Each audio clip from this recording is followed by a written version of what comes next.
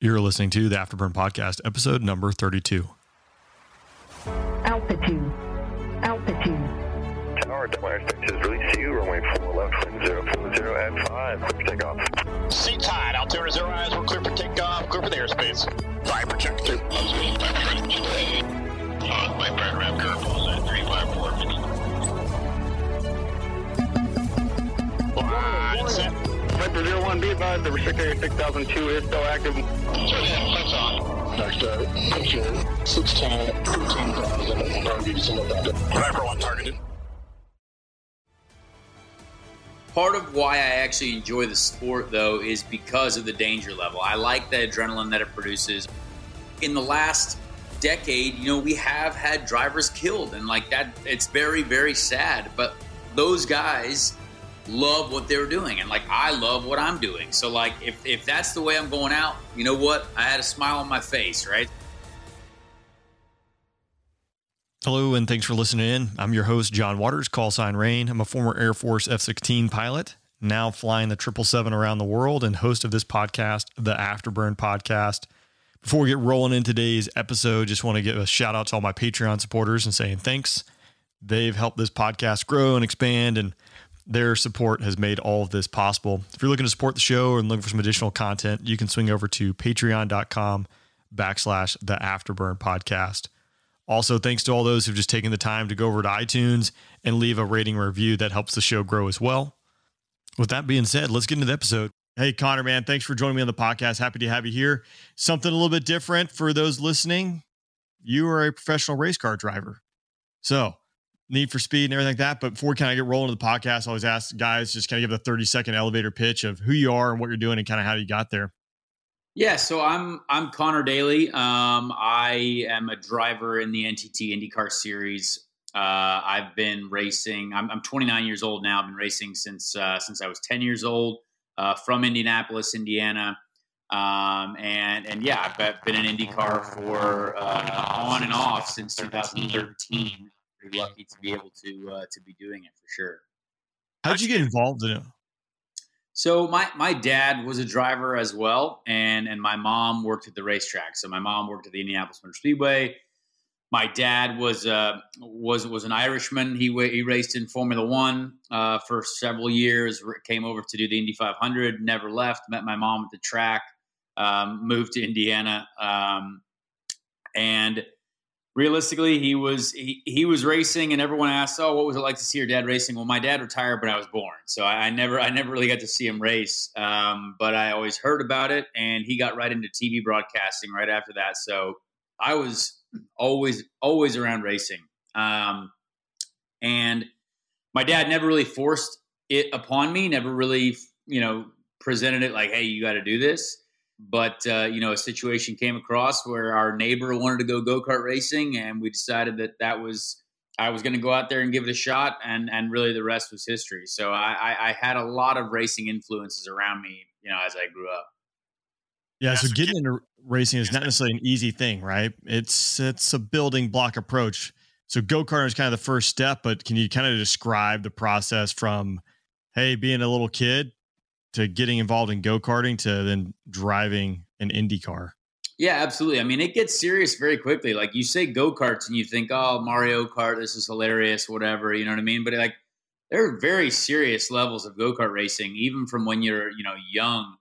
And it's almost like any other sport. If you want to be the best basketball player or football player, like you're probably going to be pretty competitive at a young age and playing in these leagues or travel. I remember travel soccer teams were really big when I was a kid. You know what I mean? Like people were playing these games at a high level because they want to go to middle school to play, high school, college.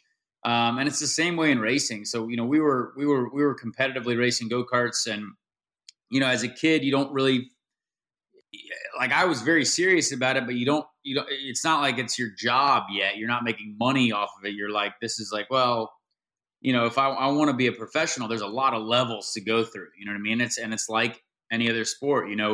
When I was 15, I got into race cars for the first time. They were small race cars, not a lot of horsepower, not a lot of aerodynamic, capability.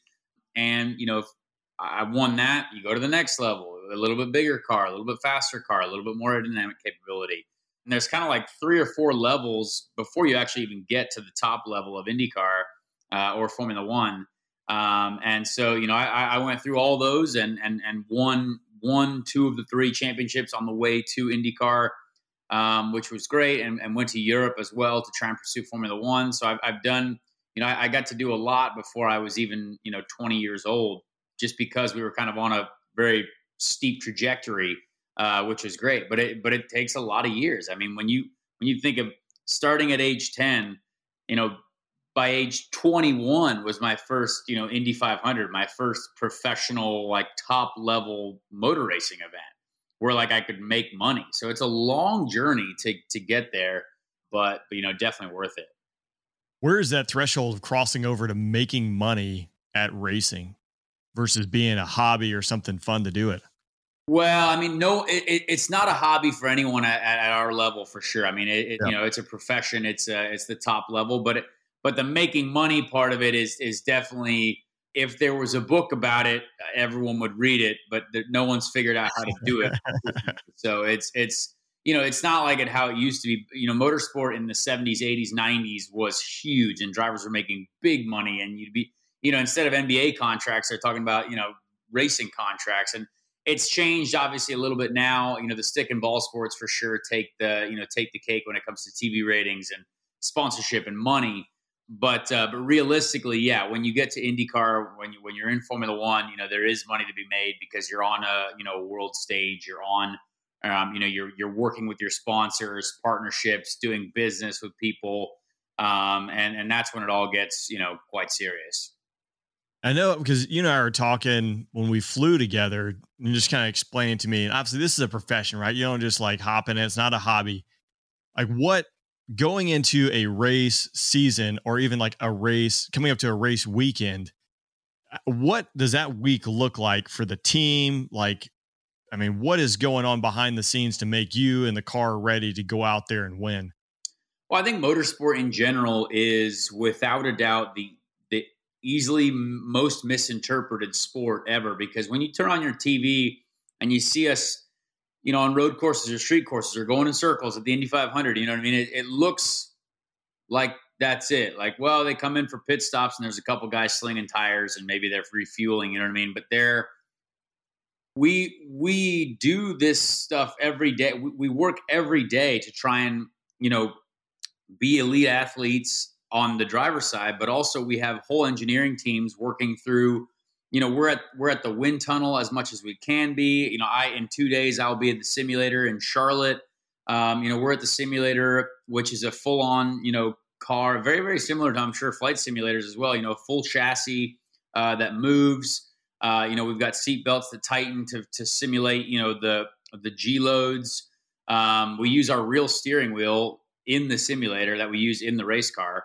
And, we've got teams of engineers that go through every bit of data. We have hundreds of sensors on the car, tires, every piece of suspension.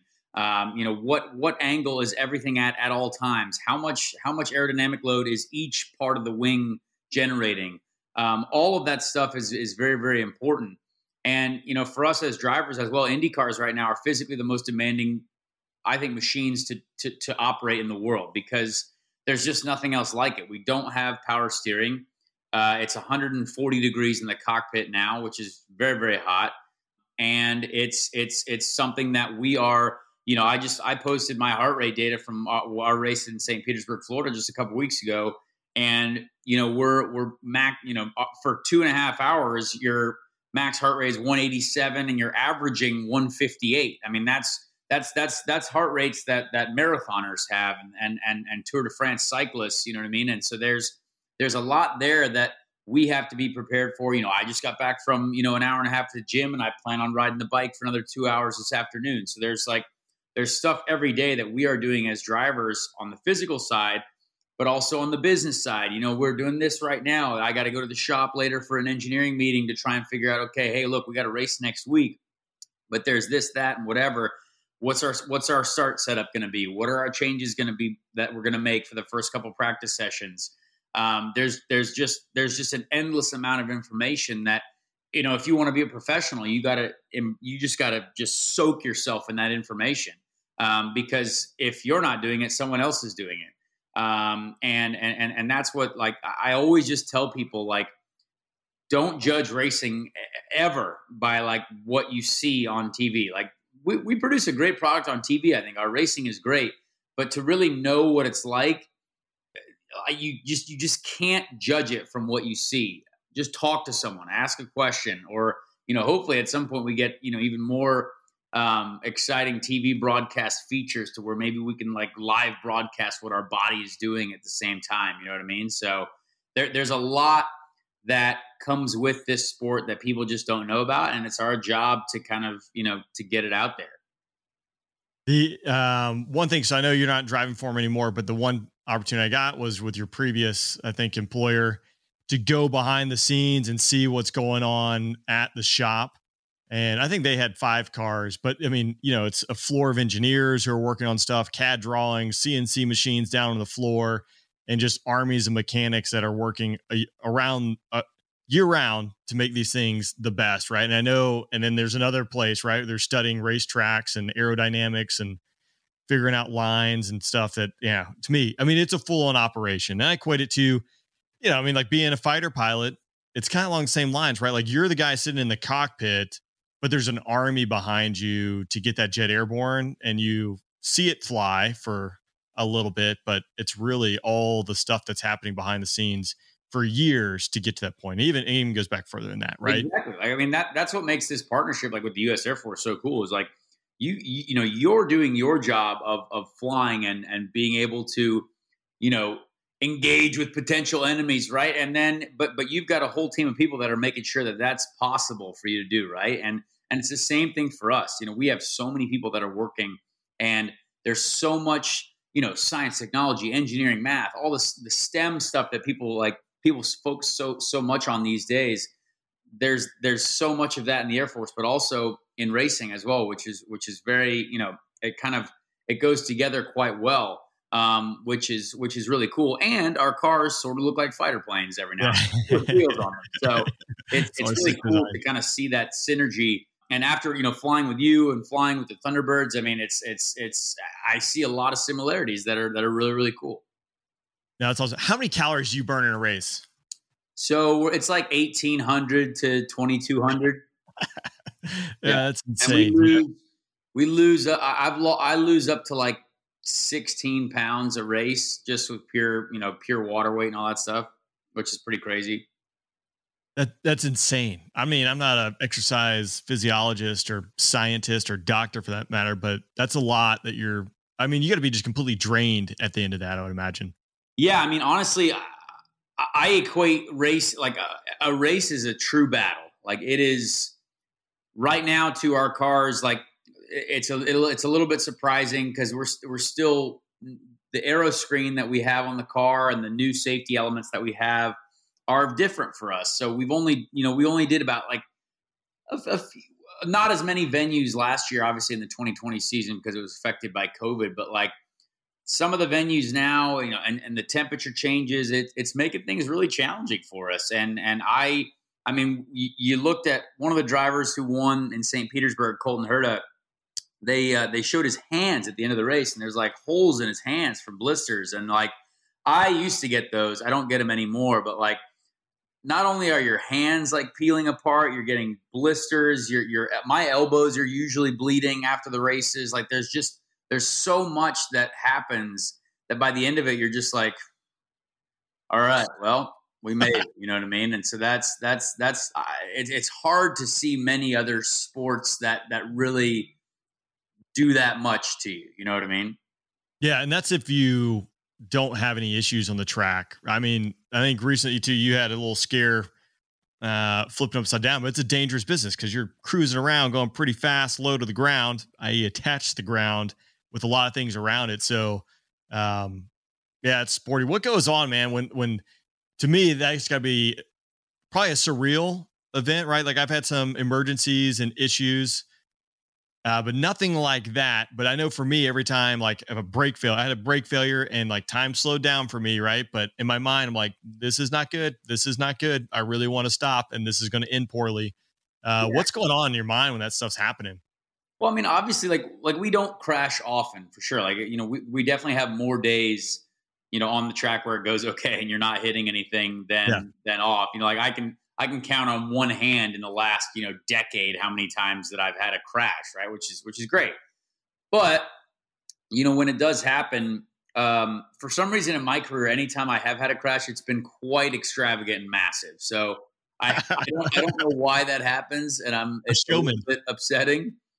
But yeah, part of why I actually enjoy the sport though is because of the danger level. I like the adrenaline that it produces. I like the fact that when I watched drivers growing up, I was like, those guys are heroes. Like, because when in IndyCar, we in the last decade, we have had drivers killed, and like that, it's very, very sad. But those guys love what they're doing, and like I love what I'm doing. So like if that's the way I'm going out, you know what? I had a smile on my face, right? So like I love doing this, and I love being able to compete at a high dangerous level, because not only does it produce that extra bit of adrenaline, but I think it's cool, and I like and it's a great. I think that's why people used to watch racing so much, is because it was like, this is crazy stuff, and they're going so fast, and it's very dangerous. And without a doubt, we still are probably the most dangerous sport that's out there. But it's, I mean, it's been really enjoyable for me to be a part of, and it's been enjoyable to see the safety advances that we've had as well in the last decade. Well, it's like anything. I mean, there's always risk, right? And in that sport, you're going fast, right? And there's things that you can hit and bad things can happen, but it's like flying planes. It's like, I don't know, I would say you're going to get killed. I mean, the chances of you driving to work, you have a probably higher probability of getting killed, right? With some dude running a red light. And that'd be one hell of a way to go, but yeah, at least if you can go out doing what you love, be a little bit better. We have such a great team of people that are working on safety stuff though as well, that like, I mean, if you look at the progress we've made in the last 10, 15 years, I mean, IndyCar has done such a great job. We essentially have fighter jet canopies now, you know what I mean? So like we've got stuff that is very, very high level, which makes us feel safer, makes the drivers with, families feel much better. But yeah, I don't have a lot of concern for my own personal safety, so I don't really mind. What are some of the safety changes because you mentioned earlier they've changed this season for the cars, modifying, and what are some of those changes? So basically it's not this season in particular, but really the 2020 and I kind of lump 2020 and 2021 together because 2020 just felt weird, but we have the most dangerous wrecks that we have are impacts to the head, right? Because all we've got is just our helmet. But if you hit something at 200 miles an hour, it could be this big, and it's going to do a lot of damage. So basically, the fighter jet canopy type development went into play, and we've got this basically like a bulletproof glass type canopy equipped with a halo that kind of basically is just another element to the cockpit that adds sturdiness, but it adds, basically it completely protects our head against anything. And they've done a great job with it. It's taken a lot because obviously it used to be, super open cockpit car. We feel the wind in our face, everything. Now it's all enclosed, and there's a few drawbacks with it, like the heat, because we don't have air conditioning in the car. And there's only so much air you can funnel in there. And if it's just hot air, well, it's not doing a lot either. So there's, we have the way to get out of the car is still right out the top of the canopy. It's not entirely sealed, but I mean, it's been a huge development. I mean, that's adding, you add about 70 pounds of safety stuff right on top of the cockpit, which is a lot, but it does its job, and it's already, I think, been somewhat successful. Yeah. Does that affect visibility or performance at all? So visibility wise, it doesn't do anything. You barely even notice it. Performance wise, it has changed the balance of the cars for certain drivers, more so than others. Me in particular, I'm struggling a lot because you change the center of gravity when you add 70 pounds right above the driver. So the car now reacts differently. And it has really been a killer for me.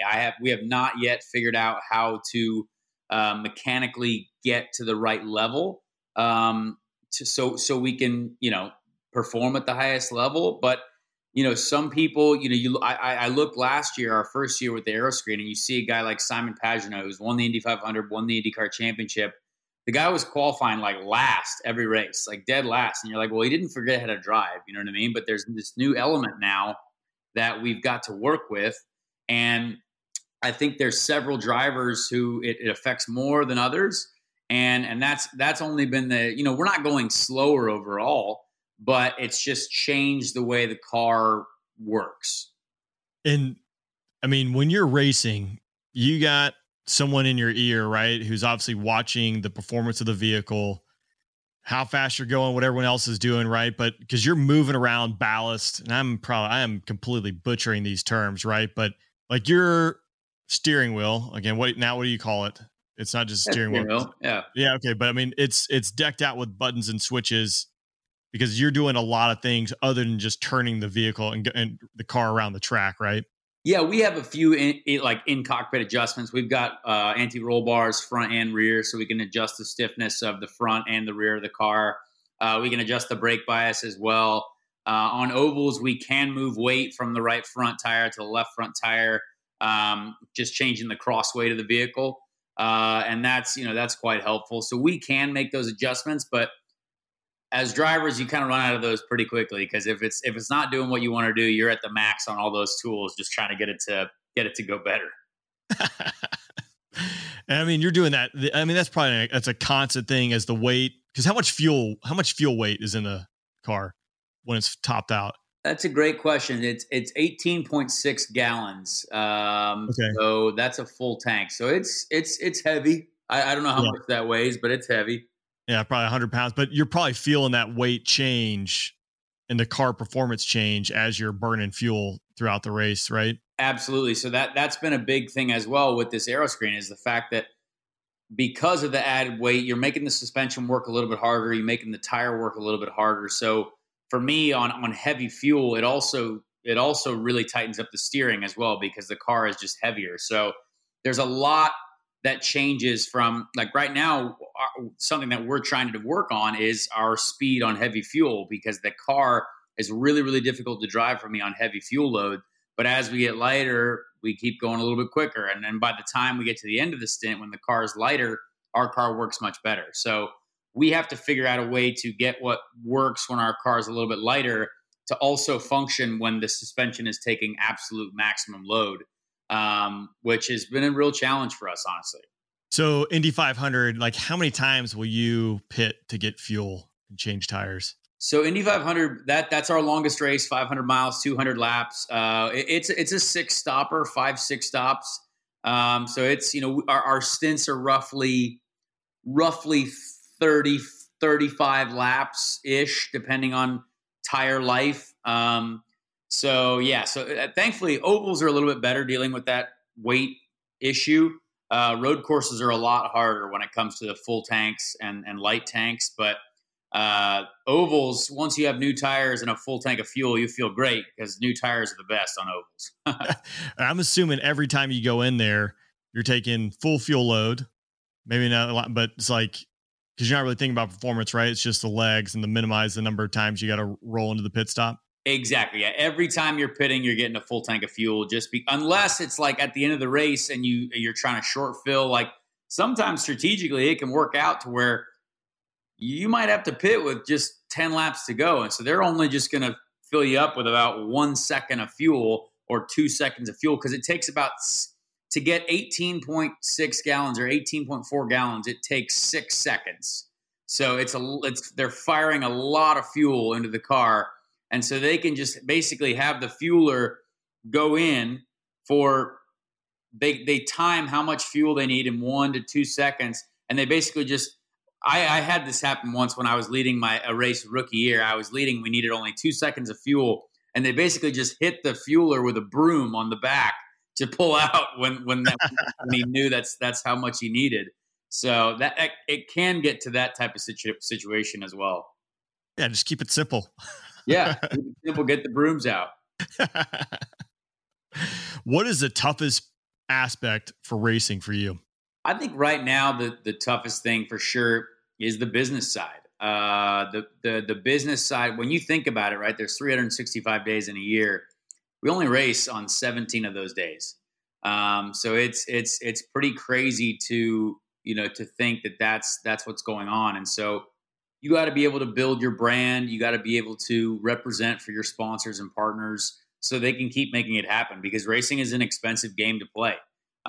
These teams, there's major companies involved because they're using it, as a successful marketing platform. I have the U.S. Air Force, which has been part of a successful program now for like 4 years, but we want to keep that success going. You know what I mean? We want to make sure that it doesn't get old. We want to make sure that it's, continually, getting a return on the investment. So I think that's probably the hardest part now. And then for me as a driver, like I would say 95% of the game now is business, and it's 5% driving. But the 5% driving part has definitely, right now, it's personally annoying because of how the car has changed. And all of my strengths as a driver when I was a rookie, 2016, 2017, all of my strengths are now my weaknesses with this new car. So it's just it's been a weird mental journey to kind of get through that, because all the stuff that I used to be good at and I knew I was strong at, and then race pace and stuff like that, it's changed a little bit. So I've had to work on a lot of stuff over the last couple of years to make sure that, I keep growing and developing as a driver as well. Do you have any mentors, or is it like, the tech lead, or who, like anyone to like help you out and kind of guide you and, deal with the business management stuff, or like how much are you carrying on your shoulders? I imagine it's a lot. I was doing most of it, everything pretty much for a while, but I do. I work with a mental coach now every week. We have a driver coach at the team as well who focuses on everything driving wise. And I do have a manager, or an agent / manager now, who does help on the business side. Because it was time to do something like that. It was time in my career where I was like, look, I'd rather focus more on the driving side than the business side, but I couldn't really afford to pay anyone to do that. So now, it was time to look, all right, this is going to be worth it to kind of bring this team together. And, it's been good. The other aspect. So, I watched the Formula One series on Netflix, which was awesome. And I know Indy and Formula One, different things, right? For the lay person. But the interesting aspect I found was just most of the drivers, it seems, maybe it was like the documentary itself built up, but like hated one another. Do you guys, is it just stiff competition and don't want to talk to one another, or how does it work? Well, I think racing is probably one of the most selfish sports that's out there, because when you're out on the racetrack, you literally have to be completely focused on how you make your race better. And that might be screwing someone else. You know what I mean? Like there could be situations where you have to be super annoying to make sure that your race works out well.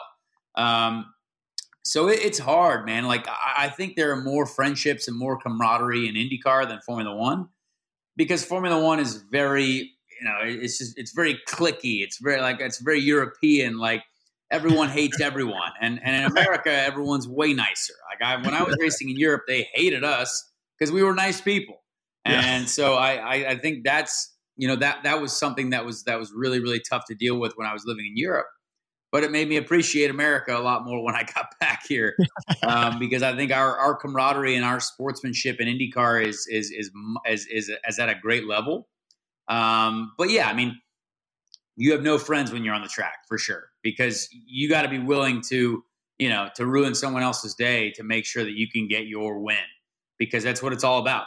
It's all about results in the end of the day, and you got to get them no matter what it takes. Yeah, I imagine too. The other aspect is the pressure of performing, because if you don't perform well, sponsors are going to start raising eyebrows. Like, how do you deal with that stress and manage that aspect? Because I do think that translates across multiple disciplines, right? But that's a pretty high pressure, high stress deals. If you don't go out there and win, people are going to be asking questions. I think the most difficult part about that, though, is you can never be honest either, because there could be problems in the race, right? That might not be the driver's fault. Maybe the team had a bad pit stop. Maybe they dropped the wheel. But you can't say that publicly, because then that looks terrible for you on the team. And you would never say that anyway, because you want to have your guys on your side. And so, you could have had a mechanical problem that you're not allowed to talk about because of, Chevrolet or whatever engine manufacturer you drive for. And so when you get to the end of the race and you got all the Twitter warriors out there like, oh, well, Conor had a terrible day. And I was like, well, I might have been driving around with 80% power for the whole time, but I would never say that. You know what I mean? So there's a lot of things that can happen that people will never know. And they can't know. And if I wrote a detailed explanation on our first 3 races of the season, people will be like, oh, wow, so that's what happened. It's like, yes, but I'm not going to go out there and write 4 tweets out and say like, hey, this is what happened every stint. This is why we didn't do well here, because you just can't. So you have to lie to everyone and just be like, hey, we're going to be positive and move forward, and that it is what it is, which is totally fine. I mean, like it's whatever, it's whatever works to maintain, the team spirit, the morale. That's the most important stuff. Well, it's not even like lying, right? I think it's the same thing. It's lonely at the top, and the further you're up the food chain, the lonelier it is, right? Because you're going to be the one who just sucks up the blows, right? Like when things go wrong, well, guess what? It's your fault. When things go great, it's the team's success. I think it's most successful teams, right? Like you got to protect your guys, because in the end, that thing is not getting gas put in it, right? Without a team, at the pit stop. So that's challenging, It is. Yeah. I mean, it's an interesting game. There's a lot of things that like, I'll see some drivers, say some stuff after the race, and I'm just like, well, I really know what happened, and that's not what happened. You know what I mean? And I usually get in trouble for being honest, because like, I like letting people know like what's going on. Like, I think drivers that are pretty real with our fans, like fans like that. They like to see like what's actually going on. Like, we don't want to just hear this,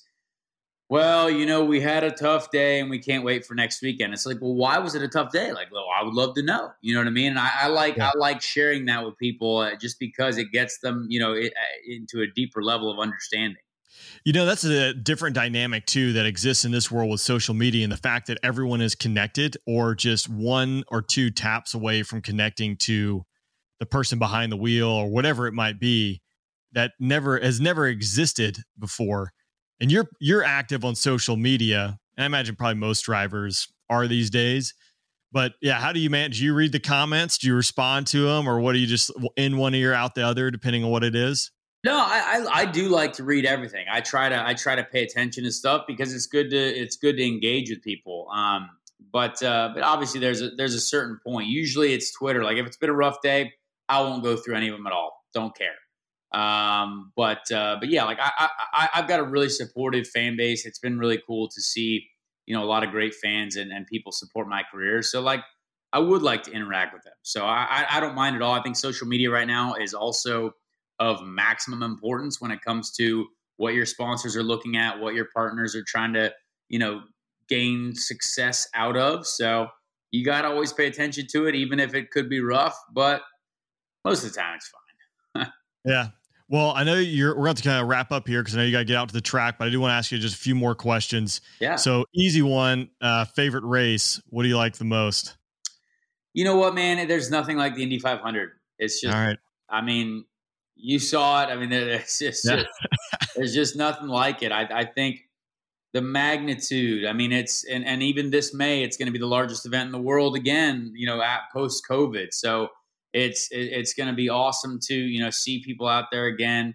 But a couple other ones that I think are really, really cool are Long Beach, California street race. And I love St. Petersburg, Florida as well. We've got some great street races, and we have a new street race this year in Nashville, which I think could be fantastic. I'm not a Nashville guy. I've not been there a lot, but like, I know people party there. So like, if we're bringing a motor racing event, maybe some music, it could be exciting. So there's a lot of cool stuff on our schedule, thankfully. Yeah, I have a feeling that you're going to like Nashville. Just knowing you a little bit, I think you're going to like Nashville. I think it's going to be your scene. So Me too. that'd be a pretty good race. So Indy 500, that's coming up. This episode will drop. People will be listening to it right before the Indy 500 happens. For me, that was my first experience going up there. And I'll say, I mean, that was a wild time and a wild race. Like, it's just so many people. It's awesome experience. It's got to be surreal. You run in the Indy 500 just based on your, dad's background, your upbringing, being Indiana boy, right? It truly is, man. I mean, the Indy 500, I almost get emotional thinking about it a lot of times because it's such an incredibly just immersive event. Like next week I move into the track in a motorhome for 3 weeks. You know what I mean? I stay there the whole time. Like, most of the drivers live in the buses from like before the Indy Grand Prix to the Indy 500. We've got 2 races at the Speedway during that month of May, the road course, then the Indy 500 stuff. So it just means a lot. In my house, right behind me, I've got, every year the Indy Star local newspaper prints out the grid sheet of all the cars in color. And I've got every single one from every Indy 500 that I've been a part of. And just because I just think it's so special to be a part of that group of 33. There's 7 billion people in the world, and only 33 of us get to suit up every year for the Indy 500. So it feels like a really cool, honor to be a part of. I love the history. I love representing for the U.S. Air Force on Memorial Day weekend. I mean, it's something that I will never forget in my career 20 years from now. I mean, it's just like this. These years are very, very special, and but it also makes you want to win even more. I mean, I think we tested there a couple weeks ago, and I was fastest on one day, and we were never out of the top 10. And I was like, man, like it's just invigorating to be competitive at Indianapolis. Like, if you just feel like everything feels great when you're going fast at Indy. So it's just the best. How many times do you get to practice at Indy? Since you're moving in 3 weeks early, you're going to do you get to run every day, or how does that look? So basically, the Indy Grand Prix is a short weekend. It's like May 15 weekend, but we practice and qualify on the Friday, race on the Saturday. We have Sunday off, and then Monday off, and then Tuesday, Wednesday, Thursday, Friday we're practicing. So 4 days in a row. Saturday, Sunday we then qualify, and I believe we have another practice day the Monday after qualifying. So we do have a lot of time in the car. Basically, 5 more days of practice than any other race that we have all during the year, because Indy is so difficult. It's so challenging to figure out what you need for that race. And because we have so much practice, though, I think it does create a better, it gives us an opportunity to create the best race possible come Memorial Day. Is it the length of the race? Is that why it's the toughest, or is it the track? It's the track. Going so fast for so long, it's just the cars at 230 and 220 miles an hour. It's just everything is, and depending on the temperature too. We're looking at temperatures all throughout the day. It starts cool, your car feels great, it gets hot, and then it feels terrible. And then how do we make it feel good when it's terrible in the heat? You know what I mean? So there's so many different variables that you can make adjustments for. Your car could feel completely different at 11 a.m. compared to 4 p.m. You know what I mean? And you might not have changed a single thing, but you have to have all that information come race day, because we don't know what temperature it's going to be race day when we have the first practice day, first couple practice days. So there's a lot of information that we got to have that we basically just have to put together at the end of the day and say, I think this is the right move. And you hope that on race day, you put all the right puzzle pieces together. Yeah. Got to love the one you're with. I meant to ask you too in the beginning, how many people on your team? So there's about 25, basically 25 guys, I think, per car, including engineers, including support people. So I'd say 20. We've got about 50 people employed at the shop for running 2 cars full time. And there's a little bit of extra because we run 3 cars at Indy. So it's about, I'd say 40 to 60 people during the month of May for sure, because the month of May is the busiest. Gotcha. All right, Conor, I know you got out of the race. Last question is, man, I always ask dudes and dudettes, if you found 15, 16-year-old Conor walking on the street, if there's any advice or tips you'd give him? That's a great question. I often say, sometimes it's a bit negative, I said, focus on sponsorship earlier, or like, or focus on, focus on, the business side early on, because I think it pays off so much, out the back end.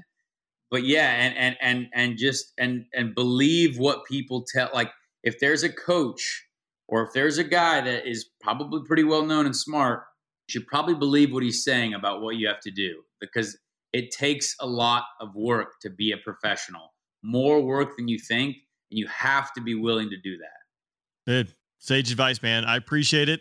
Look forward to seeing you race, man. And I'm looking forward to the Indy. It's got a special place in my heart now too. So I love that race. Thanks, man. No, I appreciate it. We're very excited about the rest of this year. It's going to be good. Awesome. Drive safe, man. Drive fast. Thank you. Thanks for listening for today's episode. Again, swing over to iTunes, leave a rating or review. And if you're interested in supporting the show, patreon.com/the Afterburn Podcast. Again, that's patreon.com/the Afterburn Podcast. Until next time.